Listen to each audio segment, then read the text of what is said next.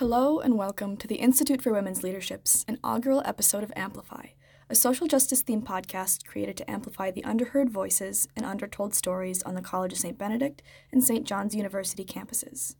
My name is Alexie Horner, and I am the Social Justice Coordinator for the IWL and current St. Ben Senior. Throughout this series, I'll be bringing in other IWL members, campus leaders, and underserved voices to discuss uncomfortable but important topics relevant to our campus. We hope you'll join us in listening in, both now and in the future, but most importantly, we hope you'll take something from these episodes and reflect that out into the world. So let your light shine and let your voices amplify.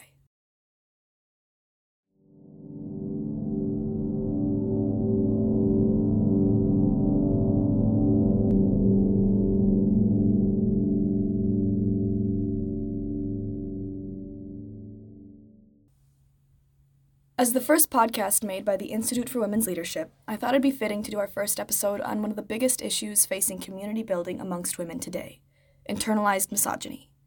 We've all come into contact with it at some point, unfortunately, whether as witnesses or perpetrators ourselves. It can be subconscious or intentional, personal or external, hostile or benevolent. The technical term may not be familiar, but the concept is, so I'll frame a couple examples. You're at the bar, and you overhear a group of girls commenting derogatorily about another girl's outfit, describing it as slutty or trying too hard. A super relevant example, especially on social media platforms, is the pick-me girl, someone that looks down upon stereotypical femininity and girly interests like makeup and shopping, and instead aligns herself with more masculine ideals. These are some of the subtle but common ways that misogyny manifests in our lives, and most of the time, we don't even realize that it is misogyny. Yes, women can be misogynistic towards themselves and other women. Now that we know what it can look like, what is internalized misogyny? There are a lot of different definitions of internalized misogyny out there, but the one we're going to be working with was sourced from Behrman et al., which defines it as when women apply sexist messages heard throughout their lives to themselves and other women.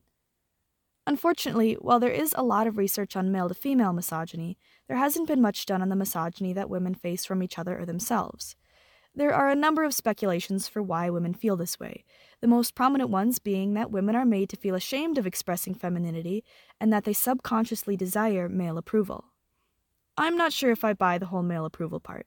This is just my opinion, but it's pretty uncomfortable to think that any internalized misogyny I have is secretly because I just want men to like me.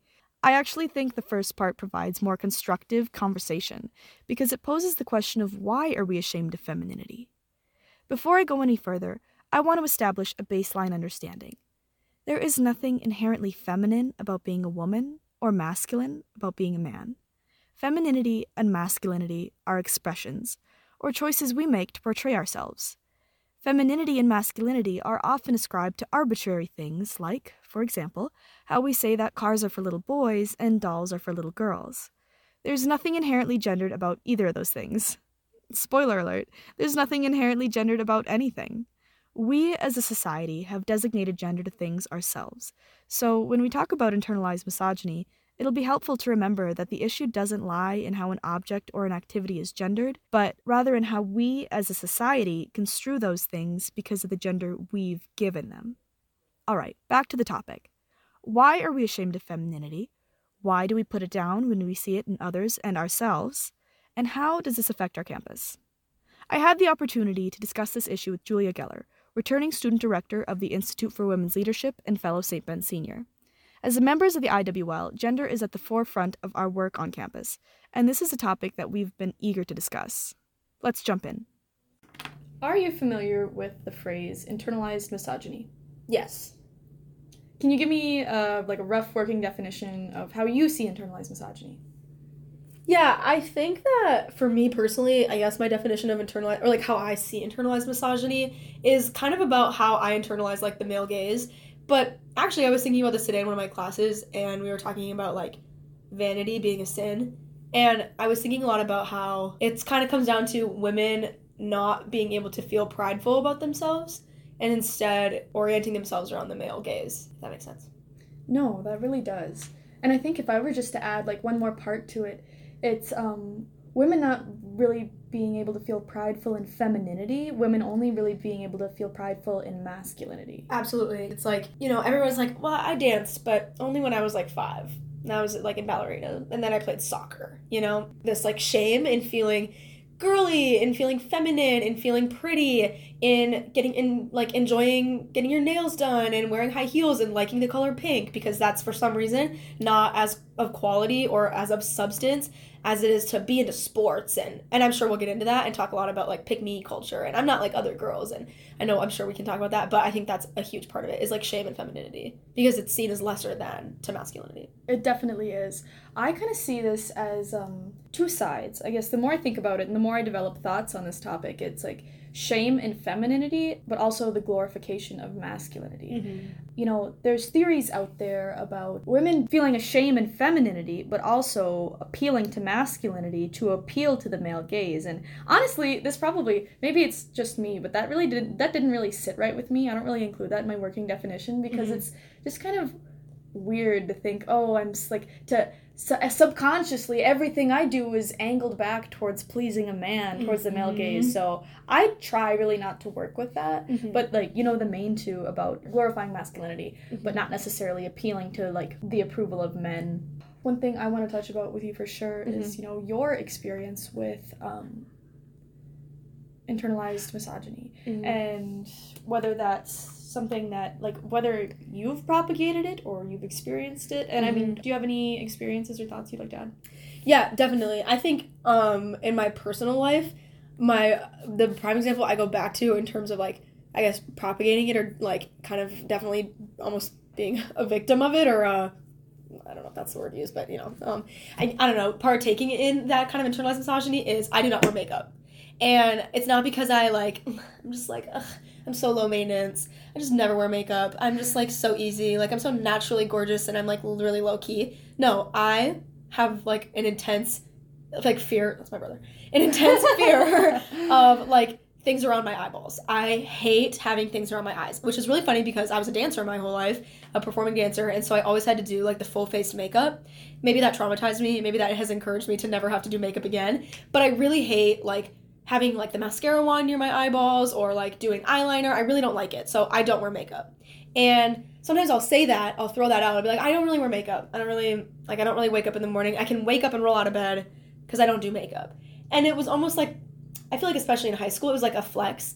Like I was like, yeah, like I'm not wearing any makeup today. Like I'm not even into that. As if that was something to be proud of. And if there were girls around me who were wearing makeup, then they were like not as low key, low maintenance, really like super natural and cool as me. And I feel like now I realize, like, no, I just have a preference, and other girls have a preference to wear makeup. Other people have a preference to wear makeup. And I think it also goes back to, like, what is the definition of beauty? There's, like, this stereotype of what a beautiful person, a beautiful woman should look like. And she should have these, like, voluminous lashes and these pink rosy cheeks and this, like, shiny highlighted cheekbones and some pink tinted lips. And that's not, you don't get that without putting makeup on. So yeah, anyways, this idea of like, well, you need to look this way, but if you do certain things to achieve that look, like wear makeup, then you're too girly, you're too high maintenance. I think high maintenance is a huge one. Girls want to be low maintenance to appeal to men. You want to seem like you care less, you want to seem like you do less, try less, all these things to appeal to men. And I think makeup is a prime example of that, where it's like they want you to look like this, but they don't want you to do all the work to do it. And when they think that you do that, you're fake. Take her swimming on the first date. Get that makeup off her face and see how she really looks. And that, to me, like, I definitely think that a lot of women, or, like, makeup-wearing individuals, have been kind of, like, caught up in that, because it's, like, you feel a little bit of pride, or a little bit of, like, holier than thou, because maybe you're not playing into the makeup thing. When in reality, you're actually just playing into a really big part of this like patriarchal society where men get to decide what's attractive. And I think that's definitely where I've fallen kind of into that trap of that. So that's a really good example. That actually leads us right into talking, about pick-me girls. And, the concept of pick-me girls, for the unfamiliar, is basically just girls that have kind of fallen prey to the mentality of, forsaking any sort of inconvenient femininity to appeal to guys, to appeal to their masculinity, to try and be like the perfect woman. Because, you think of men and women, and there's gripes about both genders.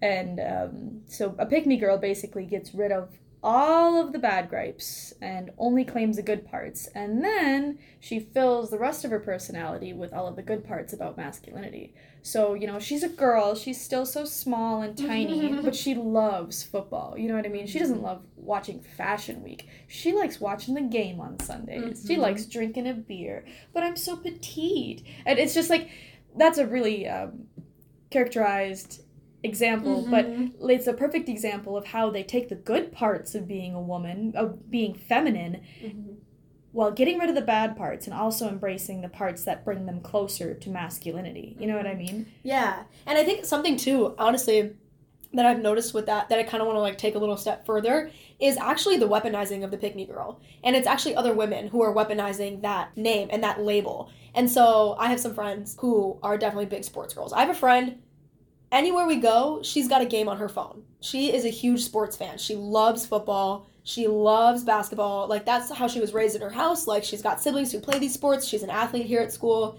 And I tease her. I'm like, ugh, sports girl. Like, you're so into sports. Like, you're just like a sports girl. And I tease her about that, right? But honestly, what I think it comes down to is really the weaponizing of this pick-me label. And it's other women who see a woman who maybe has a genuine interest in something that is categorized as manly. Like, why are men only allowed to, like, why is it only men who are allowed to have a genuine interest in football? Why can't I have a genuine interest in football as well? And so, and then if I do have an interest in football, then I'm just doing it for some men like me. And I think that it's honestly women who have taken that label and started to use it against women who, for some reason, don't sit right with them. And so it's like when a woman, you know, is more into sports like you're using, or maybe when a woman has a certain political affiliation that she likes to talk about, and it's like, well, did he pick you? Did he pick you yet? Oh, you voted for that guy? Did the guy you like pick you? You know, and it's like, maybe that's how she genuinely feels, and maybe that's what she genuinely believes in. And I think, like, that comes down to, like, again, certain things that are viewed as okay for men that aren't viewed as okay for women. Like, you can't like sports, and you can't drink beer, and you can't vote for this guy, and you can't dress this way, and blah, blah, blah, without being a pick-me girl, and you're just trying to get the attention of men. Like, that's not always true. And that's, I think, comes down to, again, internalized misogyny, where these women over here who feel like it's okay to label pick-me girls are thinking, well, she doesn't really fall into the alignment of what a woman should be, or how a woman should act, or what a woman should like. So therefore, she can't really be, she's not really part of us. She's not really one of us. She needs to be kind of othered or like vilified because of these interests that where she's kind of breaking a little bit of those, like, that binary of what falls into a man's category and a woman's category. So I think with this whole trending of pick me, I really think it's unfortunate because it's really evolved to pit women against each other, which is like the whole point of the patriarchy, right? Because we stand stronger when we're standing together. So that's my take on that. Honest to God, I was not even going to bring that up, but the way you put that, like, really connects it back to what I was saying about how I hate the whole, you know, if a woman feels or does something, it always ties back to men. So, like, women targeting the so-called pick-me girls that just like sports or whatever, saying, oh, you're just doing it for men. A woman can't have an opinion without doing it for a man. A woman, like, we can't like things without doing it for men. That's so gross. That's so old. Oh, my God. Oh, my God, for real. Yeah, and I think that's, like, goes back to, like, in that situation, and I think I'm part of that sometimes too. I definitely think, you know, oh, someone's acting a certain way, and I'm like, oh my God, like, she's making a fool of herself for these boys. And then I'm like, wait, no, maybe she's not. I have to check myself, hold myself accountable, realize that that's not true, that, you know, maybe she loves Sunday football, or maybe she really, really enjoys wearing a full face of makeup. And it's not because, you know, she'll get a certain man's attention. It's because that's what makes her happy. And that also involves, like, just resetting my own mindset, too, and checking myself. Recognizing that my own, like, internalized biases, too. So on the other side of the spectrum, which I'm really glad you brought this side up, by the way, on the other side of the spectrum, like, you have genuine, quote, pick-me girls, like, the ones that kind of hold that superiority. What are your thoughts on that?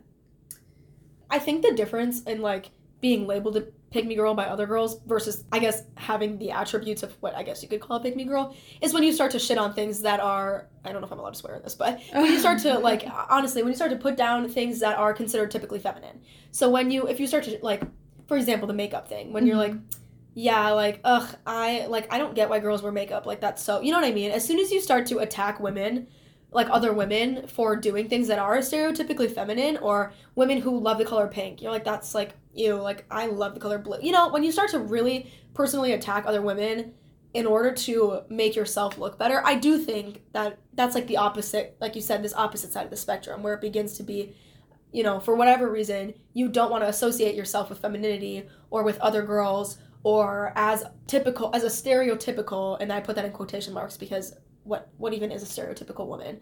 But like as a stereotypical woman, for some reason, whatever reason it is, maybe it's like personal insecurities or a desire for some man's approval. It doesn't really matter. Or maybe honestly, it was the way you were raised, the way the women in your life acted or raised you. It doesn't really matter. But like for whatever reason, you don't want to affiliate yourself with that, and you choose to intentionally put down other women for their choices. Which again, kind of, you know, and then the flip side of that is when a woman's just doing her thing and other women are like, well, screw that. What it comes down to is like, for what reason do we need to be putting other women down? Like, why would we ever need to? In what scenario would that ever benefit us? I don't know. In some scenario as harmless as like makeup or interests, like, you know, that brings us to an important clarification. You know, you can like feminine things, but you're only a bad person when you put down girls for not liking feminine things. You can like more masculine leading things, and you're only a pick-me girl when you put down other people for not liking masculine things and maybe preferring feminine things. It's not about your interests. It's about intent. You being a dick to other people. I'm not sure if I can say it. It's about intent. It's about it just goes beyond that. I think, too, in a professional setting, because I know that this is, like, you've talked with a lot of other IWL staff, I think, especially being in a position of leadership on campus, and having to work with a lot of different people and a wide variety of students and staff and faculty and community members and all these people, I think as a woman, I've definitely always been kind of made aware that there will be instances, especially in the professional world, where I might be seen as less or not as professional, not as capable. And I think probably I did internalize that for a long time, in the sense that I would walk into a room, especially if it was a room full of men, and I would sit back and I would listen, because I didn't know how to assert myself in a way where I knew that they would listen to me and hear me and receive me and what I was saying and see me as an equal. And I feel like that was a lot of times, honestly, on me, because a lot of times, like, the men that I was meeting with were my peers, right? And outside of the office or outside of the classroom, they were my friends. And so I started to have to check myself and think, okay, first of all, if I can't even voice my opinion around these men who I also consider to be my friends, then what kind of friends do I have? And then I had to check myself again, honestly, and think, am I holding myself back? Have I even tried? Have I held myself accountable to make my voice heard? And then I started doing that, and I started speaking up more in meetings, and I started sending out emails that had a lot less exclamation points, which is a big one, and I'm a huge, huge, huge proponent of that for all women. And I started to just be a little bit more assertive when I was coming in as a representative of the IWL, and I knew I was representing my staff, and just holding myself to that level of professionalism and leadership. And I found it so much easier to start to see myself as a boss, because I feel like I really did not see that for a long time. I think a lot of it was like feeling the need to be like humble and, you know, equal to, and humility is important to have in a leadership position. However, reminding myself I'm in this position for a reason. I'm in this position because I'm fully capable of doing this job and doing it well. And so I think kind of that internalized fear a little bit, or understanding that like I'm not as qualified as these guys are. Like I don't really have as much to say, and it's not as important, which is such bullshit, because it's not true and it never was true. And once I was able to really like recognize that and hone that a little bit, I have felt like that has opened up my position and like my world so much more, and it's given me so much more confidence to do things that I think that I could never do. Like apply to like these jobs that I'm like, I might never ever get this, but who cares? Maybe I should try. And I think that's been huge for me, because working in a setting that's mostly women, it's really easy to feel really empowered a lot. And then you have to go into environments where there are men and you're like, I actually don't feel like I was prepared for this. I don't feel like I know what I'm doing. And reminding myself, this is how I feel in the office with all my amazing girl boss staff. I'm going to take that and I'm going to bring that right into this boardroom meeting with the St. John Center. And I think that's like been really, really important for me. I don't know if that plays into internalized misogyny at all, but I think that's definitely something that in the professional world I've really had to work to overcome. It does. That actually is internalized misogyny. That's like stuff that you are putting yourself through, thoughts that you are giving yourself, not intentionally. We never do it intentionally. It's just something that we are conditioned to believe because of the society we grew up in, how we grew up.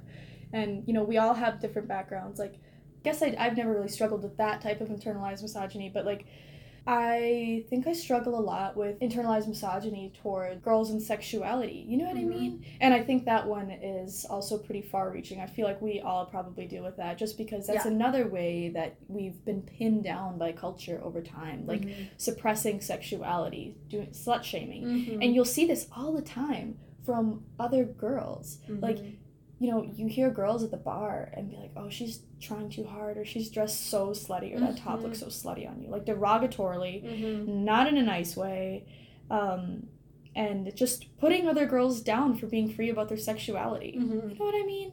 It's unnecessary, and it's misogynistic when you're not, it becomes misogynistic when you specifically target a woman and her sexuality. You know what I mean? If you're not blanking a guy at all the guys that are doing the same things, you're only looking at the women. It's misogynistic. So, yeah, I know that's, like, especially on a Catholic campus when we have such kind of an, you know, we have a more uptight sexual culture here, you know, no condoms in the health center, you know, we gotta fight tooth and nail to talk about sex in public, stuff like that. I think that's something that's pretty pervasive, actually.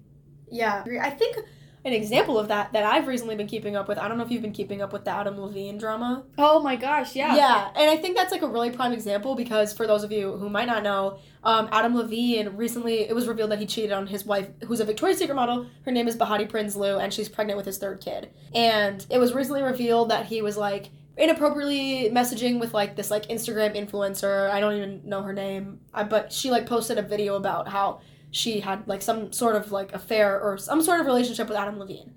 And the hate that this poor woman got in the comments is, like, literally insane. And I do not condone in any form cheating or any... Okay, like, you know what I mean? And probably, did she knowingly get involved with a man who's, like, probably, like, one of the most famous men ever and everyone knows he has a wife? Yes, probably, yes, she did. However, the hate that is being thrown at this woman is, like, just miles and miles and miles above the hate being thrown at Adam Levine. Because everyone's focusing on this woman for being a homewrecker, when in reality, we're not talking about how Adam Levine literally wrecked his home, like wrecked his marriage, wrecked his children, and the relationship he had with his kids. And I'm sure that this is, like, not the first time that this has happened. This is just an age-old story. But I think, again, it just goes back to, like, this, you know, oh, she's a slut. She ruined this marriage. She's a whore. She's this and she's that and she's all these things and she's awful and she's gross. And, oh, he's just a dude. He's just a dude whose wife was pregnant and he was horny. So it's like, it's just, again, also the way that we are conditioned to talk about sex, too. I think men are a lot more comfortable talking about sex openly than women are, because it's a little bit shameful, a little bit personal, a little bit not, it's not very, like, it's kind of, like, off-the-shoulder taboo. And I think that also goes back to when we think about relationships, then, like, Adam Levine being like, well, dude can get it, versus this girl who's a whore for even thinking about maybe getting involved with this older man with a lot of status. So I think definitely that internalized, like, why do I ever care what anyone else is wearing at the bar? And why does anyone care what I'm wearing? Doesn't affect you. Doesn't affect me. Doesn't affect anyone else. Shouldn't affect any man, that's for sure. Don't look at me. So that's a very interesting point you make. And I think what this kind of ends up going back to, because we can lament about, like, all these things that, like, women are expected to be and all these things. And at the end of the day, like, I feel like a big thing that it comes down to is self-accountability. Because it starts with this change in mentality and this change in internalized misogyny, I guess. Like, it starts with us as women, right? It starts with me, you know, holding myself accountable when I catch myself making an assumption. Holding myself accountable when I, like, make a comment about a girl I saw at the bar this weekend. And being like, okay, wait a second. First of all, that was not kind. Second of all, why did I think that? Do I know her? Do I know why she looks like that? Why she did that? Why she dressed like that? No. So why am I making these assumptions? What does that say about me and how I'm feeling and how I'm sitting with myself right now? And what caused me to even have that thought? And then what caused me to take it a step further to verbalize that thought to other women? And so I think it starts with self-accountability, and that's hard. Like, that is very hard. I think, like, I always say I am going to be better about that, but that's hard. It's hard to catch yourself and to admit when maybe you did something kind of shitty. But it's, like, recognizing it, getting better at that, and then also encouraging your friends to do the same. Because especially on this campus, as it relates to this campus, we've only got each other, right? And Bennies support Bennies. That's huge. And I firmly believe that. And I think that if we can address that a little bit, this culture of that we all learned before we even ever became Bennies, before we ever even got to this campus, before we ever toured it and received our Bennies t-shirts and da-da-da-da. Like, I think that has to be addressed, unpacked, and then, only then, will we really be able to have this like supportive environment that we continue to claim to have. Because I know we have it. I think that it tends to get a little bit lost in translation sometimes. So with all of this in mind, this is obviously an issue that we have to work to fix, right? Mm-hmm. This is something that we have to address within ourselves. Like you said, like we have to confront this within ourselves before we can confront it in anyone else, really. Mm-hmm. There's a Bible verse about it, like the splinter in your friend's eye versus the plank in your own. You know what I mean? Mm-hmm. Also, don't throw stones from a glass house, especially, when you partake in a lot of these things. Right. And this is not to say we can't hold women accountable, that women are immune for their actions simply because they're women. Because like that's not the case at all. Yep. Part of girls supporting girls is holding other girlies accountable for the shitty things that they do, especially to other people. Like when they're propagating this misogynistic type stuff, you have to hold them accountable. Absolutely. Like it's not misogynistic to call someone out on their bullshit. Yep. It's what you should do. It's the right thing to do. You know what I mean? And ultimately it's going to help them in the long run. Because I mentioned this in the talk with Annika too, how this isn't an us versus them scenario. It's not girls versus girls. It's kind of us versus the patriarchy. It's us versus the culture that taught us to think this way, that taught us to feel these things and say these things to other women. You know what I mean? Absolutely. Absolutely. I think that's a really good point. It's us versus this culture. And I think again, it kind of goes back to maybe the influences that you've had in your life. Like you were talking about your mom. I'm having a similar situation. My mom she's a girl boss. She has definitely always kind of raised me to recognize some of these like inequities, but also insecurities in myself that cause me to say or do things that are like harmful and perpetuate, these like harmful stereotypes. I think that agreed, like calling out your friends, doing it in a way that's not confrontational because that's not beneficial to anyone, that's not productive. But I also think it's like education, like educate yourself. I know that's hard for people. I think that people are like, where do I even start? I think a big thing is recognizing the resources we have on campus. And I'm not just plugging the IWL because we work for the IWL, but we have events here for free. We literally have so many people with literal degrees who can offer these resources and this information to you for free. Like, you will never, ever have that opportunity again, probably in your life. So take advantage of it. Go to these events. Go to IWL events. Go to gender studies events. Take a gender studies class, speak with gender studies professors, speak with not even just gender studies profs. There are plenty of professors, especially women professors on this campus who have experienced it, have researched it, and have a lot to say about it. So utilize that. I think that's a huge, huge part of educating yourself in order to be a better advocate for yourself and for others. I would really highly encourage people to do that. And come to IWL events because I think too, being in tandem with young women, we have a different perspective on the world and on culture and on what femininity looks like now than maybe some of our professors or our mothers or our aunts or anybody in our life kind of do, right? We're all in this same generation. We're all living life at the same time. We're all doing college at the same time in this tiny little bubble. And only we know what it's like to be a Bennie right now, today, in this year, on this day. We are the only ones who know what it's like to be a Bennie right now. And so I think leaning on one another and leaning into that and encouraging yourself and the people around you to lean into that too. I think that's really, really important. Period. Thank you. Yeah, of course. Of course. An important thing that we talked about that I'd like to touch on a bit more is that this isn't an us versus them scenario. Girls support girls here. And part of that is calling out toxic culture when we see it, especially when we're the ones perpetrating it. We talked about the first step to this, addressing toxicity within yourself first. Like I said, internalized misogyny is sneaky. It's not usually blatant, so we kind of have to train ourselves to recognize it. When we find ourselves criticizing women, it's important to step back and think about both why we're criticizing them and how we're criticizing them. From there, you can use a loose rule of thumb. Emphasis on the loose. I am not a professional or expert on the topic. So, if your criticisms have anything to do with her gender or how she performs it, it's probably misogynistic. If your criticisms aren't about her gender or how she performs it, but you use her gender to reinforce your criticisms, it's probably misogynistic. The same thing applies to how we view ourselves. Where do these thoughts come from? Is it something that we've learned since childhood, like at home or at school? Does it stem from our current environment or maybe the media that we consume? If applicable, think of how your criticisms might be double standards. Do you scrutinize men for liking stereotypically masculine things like football, like you scrutinize other women for liking things like shopping and makeup? Once you've thought this through yourself, talk with your friends about it. Chances are they can relate to a lot of what you're saying. Just like my conversations with my coworkers, you'll probably have a lot of overlapping experiences with how internalized misogyny manifests around us. Having these talks is a great way to establish understanding and empathy for one another, and it really helps when you're addressing internalized misogyny in the future. When you're having these conversations, keep in mind that we're on the same team here. The only adversary we face is the larger issue of an anti-feminine sentiment in society. That's it for my closing remarks. Thank you so much for listening, and check back soon for our next episode.